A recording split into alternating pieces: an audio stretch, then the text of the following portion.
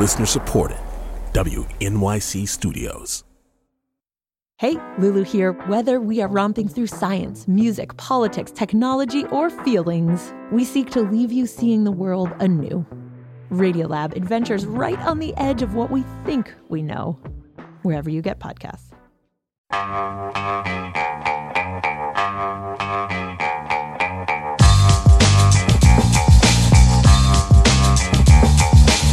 It's the Brian Lehrer Show on WNYC. Good morning again, everyone. And it's Black History Month, a time when we look back at the hardships Black people in the United States have endured since they were first abducted to this continent and highlight the glory of the community's achievements despite centuries of oppression. And while recognizing this community's glory, its greatness born of grit, one might say, we must also acknowledge the blind spots stemming from what might be called a desire to rise above. And so we ask, what do you get when you combine a community seeking respect after a long history of indignity with a virus that thrives on shame affecting the most vulnerable in our population?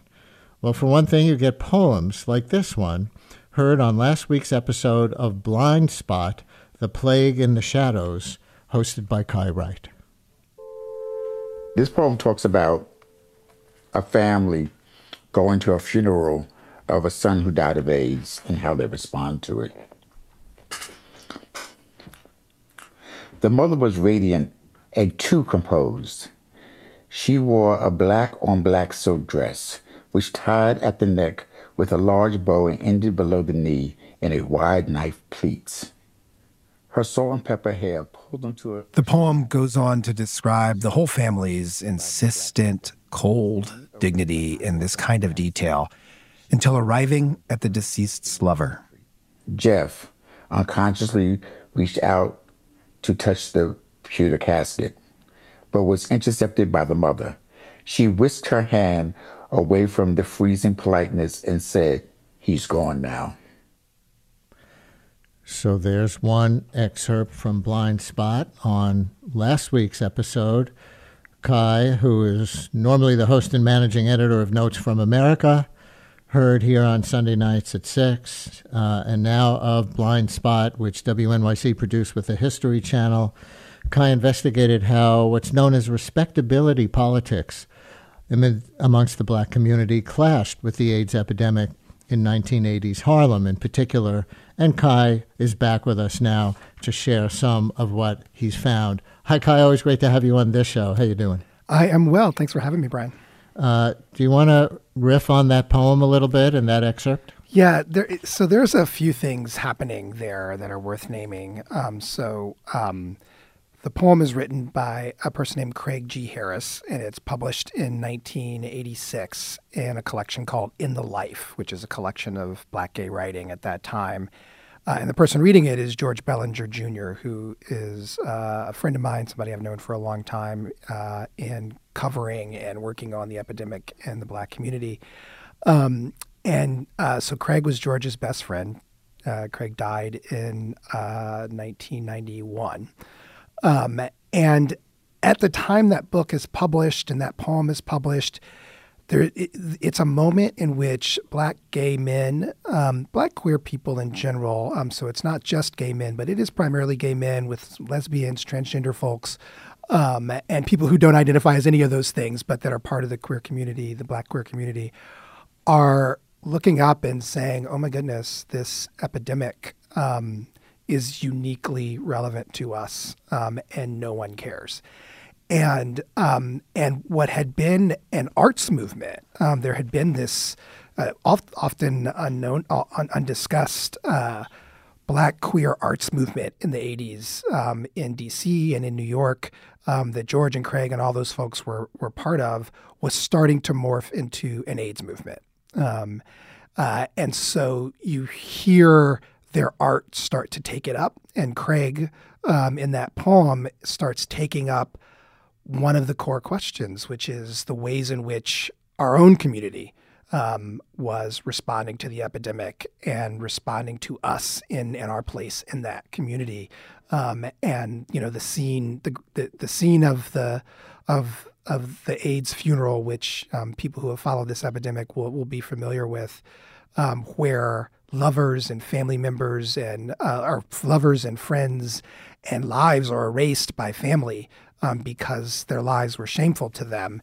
That's the scene that Craig is describing in that poem. And so here's a clip of Craig Harris, who was not the reader of that poem in the first clip, but the person who wrote that poem, from a moment when he grabbed the mic at a 1986 conference of the American Public Health Association. Because they have been led to believe by the public health system and all forms of media to believe that people of color are not suffering from AIDS in significant numbers. In reality, almost 40% of people diagnosed with AIDS in the country at that very moment were either Black or Latino. And he told them, maybe you'd notice this disparity if you let us speak more often. Please remember that as you are victims of a society which is institutionally racist, heterosexist, and classist, you may benefit from the experience and input of your Black, Latino, and Asian peers who are on the front line fighting inadequate health care for our communities. Thank you very much. So, Kai, was the context of that 1986 clip that this American Public Health Association panel that he was speaking to had no diversity? That is the context, but it's really broader than that. It's again, and remember, that's the same year that he published that poem.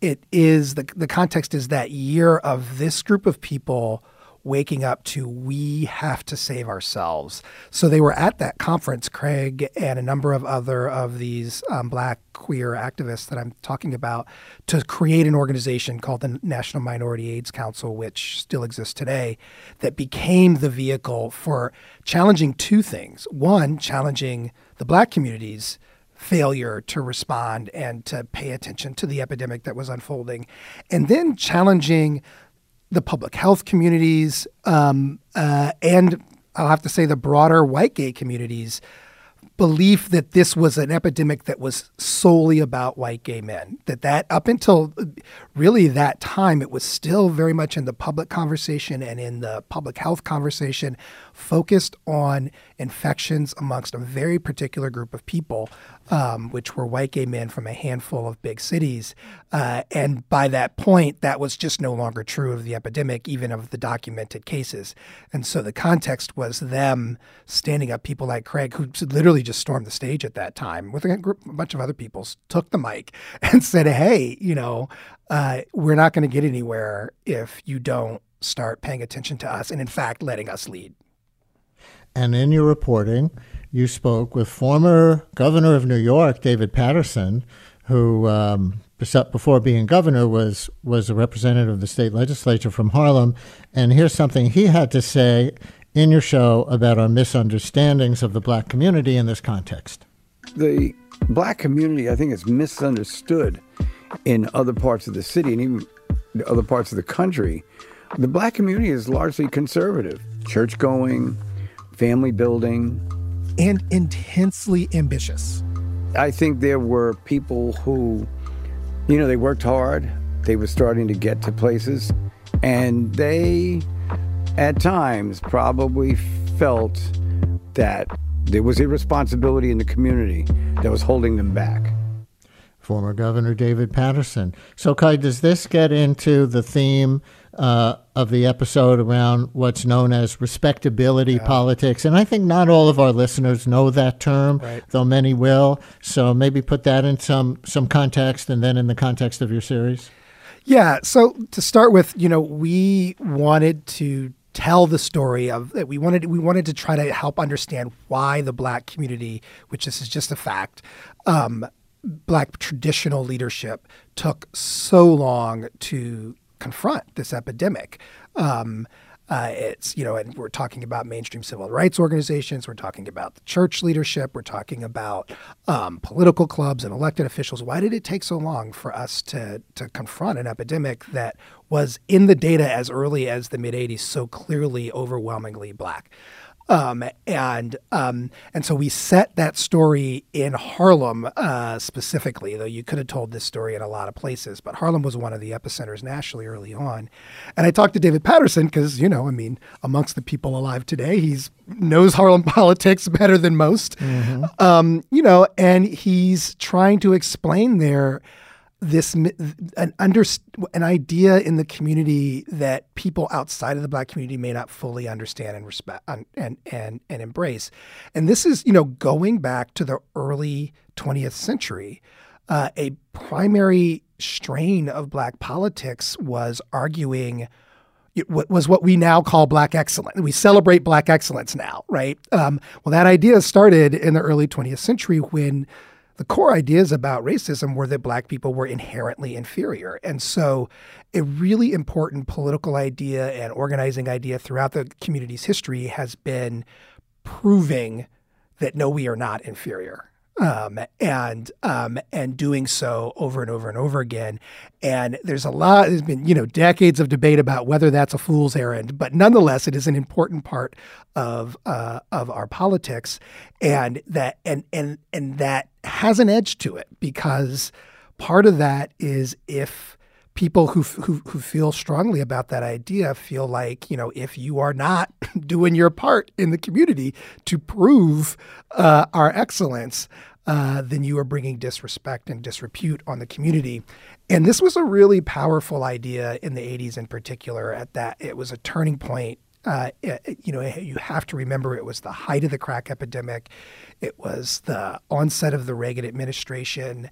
A lot of those people who we talk about who were in leadership positions had spent 20 years fighting for things that were being reversed already. And they just didn't have space for people in the community who they felt like were not helping. And that was, and this is an epidemic that at the time was still understood to be about drug users and promiscuous gay men. And neither were those two groups of people fell under respectable types of Black people. Anybody listening right now who maybe lived in Harlem in the 1980s, or maybe was connected yourself to anybody in Black New York who had AIDS at the time, or maybe you yourself did, or who wants to ask Kai Wright a question about anything pertaining to his Blind Spot series, 212-433-WNYC, 212-433-9692. Looking back to the 1980s, the series is Blind Spot, The Plague in the Shadows, 212-433-9692. Call or text. Meanwhile, we're going to set up another clip because part of this lack of response, as you've already kind of indicated, came from the religious leaders, or some of them, in the community at the time. And here's a clip of when you spoke with Pernessa Seal, who you credit with leading a crusade to convince Black clergy to get involved in the fight against AIDS. God hates homosexuals, or God hates you because you doing drugs, or this is a wrath of God, or whatever negative, destructive messaging that they got. Most times they got it from the pulpit, the most influential place in our community. Want to talk about her or the context of that clip? Yeah.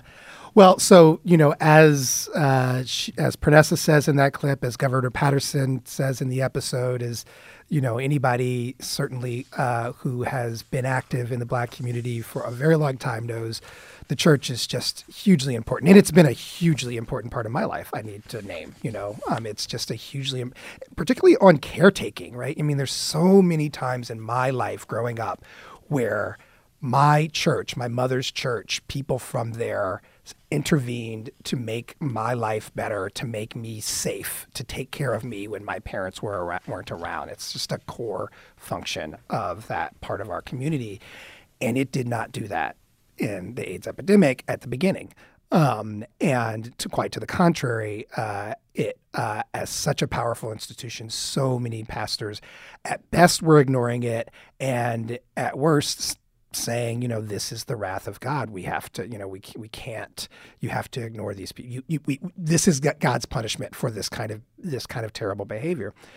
And so Pernessa Seal, who you heard there, was someone who moved to New York at the height of the epidemic from South Carolina, Lincolnville, South Carolina, to work at Harlem Hospital as a social worker and to do epidemiological work on AIDS. And she is a person of deep faith and deeply involved in the church. And she looked up and was like, she's on the ward of this hospital. And she's like, where is the church? Where are how come nobody's here praying with these people who are dying? That's what we do at the church. What's going on? Yeah. And she got angry. And so she began organizing in the church to change that. She organized the first, was called the Harlem Week of Prayer for the Healing of AIDS in, I want to say it was 1987. Now I'm going to get it wrong off the top of my head. And she that year convinced 50 faith institutions in Harlem to come march around Harlem Hospital and pray with her. And she was able to do that because she understood the church. She understood she was peer organizing. And she founded an organization called Balm and Gilead that still exists. It has thousands of faith institutions all around the world now, mobilized in talking about educating, developing ministries around HIV and health in general in Black communities. It is one of the incredible successes of this epidemic. And she changed hearts, she changed minds, and she saved lives. And she's a really remarkable human being. Let's take a couple of phone calls. People are calling in who do remember the 1980s in this context. And one of them in Harlem at the time is Lois in Denver today. Lois, you're on WNYC with Kai Wright. Thank you for calling in. Good morning, both of you. I was, so back in the 80s, I was in the whole ACT UP movement. But it became clear to me, and I was also working for the New York City AIDS hotline. And there was a job up in East Harlem doing HIV prevention and counseling. So I started taking what I was learning uptown, and it was overwhelming. I was so young. I just graduated from college. And in short, I then wrote a proposal to the city and became the director of got money to start the first program, housing for homeless people AIDS in the South Bronx. So I went from working in Harlem up to the South Bronx. I'm white. I'm married to a woman. I'm now a physician, but back then I was just kind of a college graduate doing all these things, just trying to figure things out and how to translate what I was learning downtown, uptown. It was just unbelievable devastation in the communities. But one of the greatest memories I have from that time was I hired all of my recovering addicts to work in the program up in the South Bronx, and they were just amazing at working with the residents that we had in our program. And then my right-hand person was a Black woman who was very religious, came from her church, and was so proactive in helping the gay community and people with AIDS whatever their struggle was. She and I were just completely connected at the hip in terms of how to run things. She was a nurse, and it was just a kind of amazing experience with beautiful people coming together to help a completely forgotten community. Kai, anything? And I never call your show. I'm very shy. Well, you did. You made a great debut, and so did your dog, by the way. But Kai, you want to ask Lois anything about her oral history? Well, I'd say a couple of things. I mean, first off, thank you so much, Lois, for sharing that. And it just makes me think of so many people we have talked to and that I have known in my life who have very similar stories of, you talk about you were just trying to figure it out at the time. There's so many people who were just trying to figure it out, who had not set up their lives to be first responders to this epidemic, but said, well, I have, this is what I'm facing and I have to figure out how to do it, and just stepped up. And it's just been so wonderful to hear all of their stories. And for many of them, Lois, I've noticed, I think it's because of that it feels so, when we go and ask them about it now, it feels so present tense for them. It feels like we're asking about things that happened just yesterday. I wonder if that's true for you as well, that something about, it sounds like you were young at the time. Maybe that's part of it too. I was so young and overwhelmed. I wasn't ready to deal with people dying. One young man died in our facility because the hospital turned away. I still remember, I guess I can say his first name, or I can just say his name started with a C, and he died in our facility because the hospitals kept turning him away. He was just 23. He was gay. He was rejected by his family. And, and we weren't prepared to be a hospice at all. And I was not, I was an international relations major. I'm now a physician. But, it's interesting. I think that all of the feelings from that time were kind of, buried, but working through the COVID epidemic, I was working in Brooklyn during COVID in New York, and then all of that came to fore. It all came back. It was like, oh my God, this is my second epidemic I'm working through. Wasn't expecting that. So. Thank you so much for contributing some oral history to this segment. That was wonderful. Louis in Bed-Stuy remembers then too, and personally affected. You're on WNYC. Hi, Louis. Yeah. Hi, Brian. Hi, Ty. My name is Louis. I was a person diagnosed with HIV/AIDS in December of 1986, and it's true. There was really no response in my community in Harlem at the time. I was living in Harlem.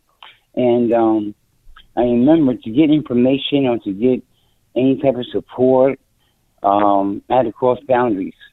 I had to go downtown. And I became a member of ACT UP, New York, AIDS Coalition Unleashed Power. It was in that group, that activist group, there was predominantly gay white men that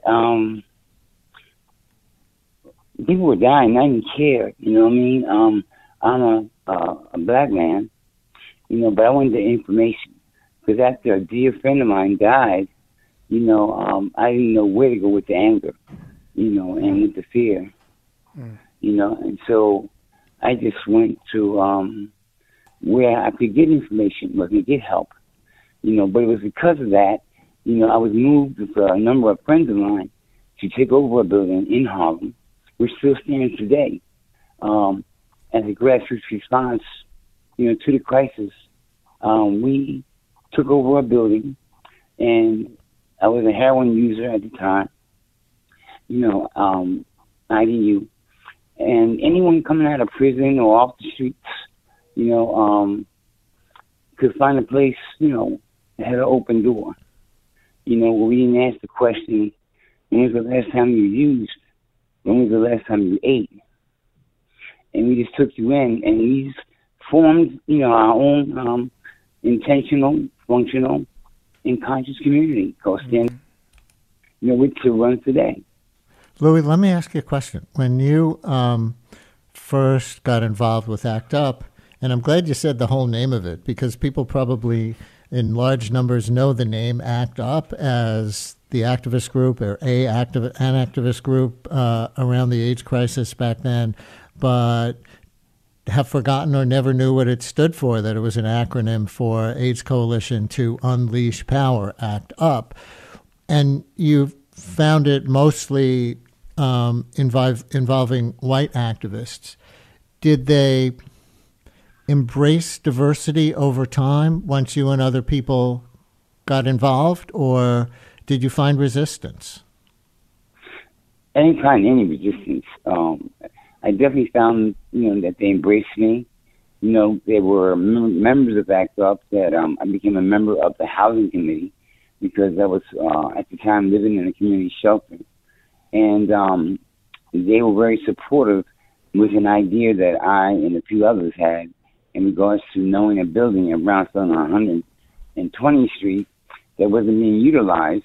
And we thought, well, we can put it to good use. And we took the building over. It was owned by a Catholic church, and later we got in touch with the priest that had the building, and we were permitted to utilize the building. Yeah, and of course, housing. For people who were around then, housing was such a big issue for people with AIDS. That's how the group Housing Works, for example, got started. Louis, thank you very much. I'm going to get one more in here before we run out of time, Kai. Mendes in Jersey City, you're on WNYC. Hello, Mendes. Thanks, Brian. Kai, great work. Thanks for your work. Actually, it was very close to me and personal. I was in Manhattan at the time, a young fella. I spent time at Columbia University. But I do remember, as a Haitian background, it was a double whammy because we had to face that crisis. It was so brutal for the Haitian community. We were, it was almost embarrassing as a young Haitian American. And, you hear, we had a big march on the Brooklyn Bridge. I participated. I was young, but I've always been an activist. So thanks for bringing this up, but it was really the gay men of New York and the Haitians. We were really, it was horrible. And Mendes, one of the things that you're referring to that some listeners who weren't around then may not know is that Haitians were inaccurately tagged as an independent risk group for AIDS and HIV. Is that part of what you're referring to? Of course, Brian. It was really, of course, racism plays a role. It was really critical for us, Haitian background, because we were portrayed as people with disease, and at the time people were dying. Yes, when it wasn't even true. Thank you, Mendes, for your recollection. Kai, we've just got about a minute left. Anything on those last couple of callers, or anything else as we go? Yeah, two quick things. One, and I'm pretty sure I've met Louis because his work has been remarkable, and I think I've covered it in the past. And it really reminds me, like one of the core things about this history when we think about a group like ACT UP is there's so much mutual aid and caretaking in this history, and we think of the big activism. It's almost like the history of the Black Panthers. We think of the big public activism and civil disobedience, and that's super important. But a really big important part of these histories is the ways in which people like Louis stood up and took care of each other and created ways for people to come together when institutions were failing. And so that's something that I really have been inspired by. And the other thing I'll say is, if I can just plug, coming up in a couple of weeks, February 25th on Notes from America, we're going to do 2-hour special of exactly this, and just opening the phones and getting people to call us up and tell us their stories, because this has touched so many people. If you didn't get to share your story in this segment, tune in a couple of weeks. You're going to get a chance to tell us. Hey, AIDS and HIV are still with us, as you know. Is it better now? Absolutely. You have to acknowledge progress. Absolutely. That infection rates continue to fall. Deaths have fallen dramatically. However, the best way to understand the epidemic now, to me, is with many other healthcare issues. If you are inside the health system, science has done its job, and you can avoid infection, and you can avoid, and if you're infected, you can live a full, healthy life. And if you are outside the healthcare system, you do not have access to that science. And it's 1985. And we leave it there with Kai Wright, host and managing editor of Notes from America. Our live national call-in show Sunday nights at 6 on WNYC, and host now of this season of Blind Spot on AIDS in the 1980s in the respects that he's been describing, in conjunction with the History Channel, wherever you get your podcasts. Kai, thanks so much. Thank you, Brian.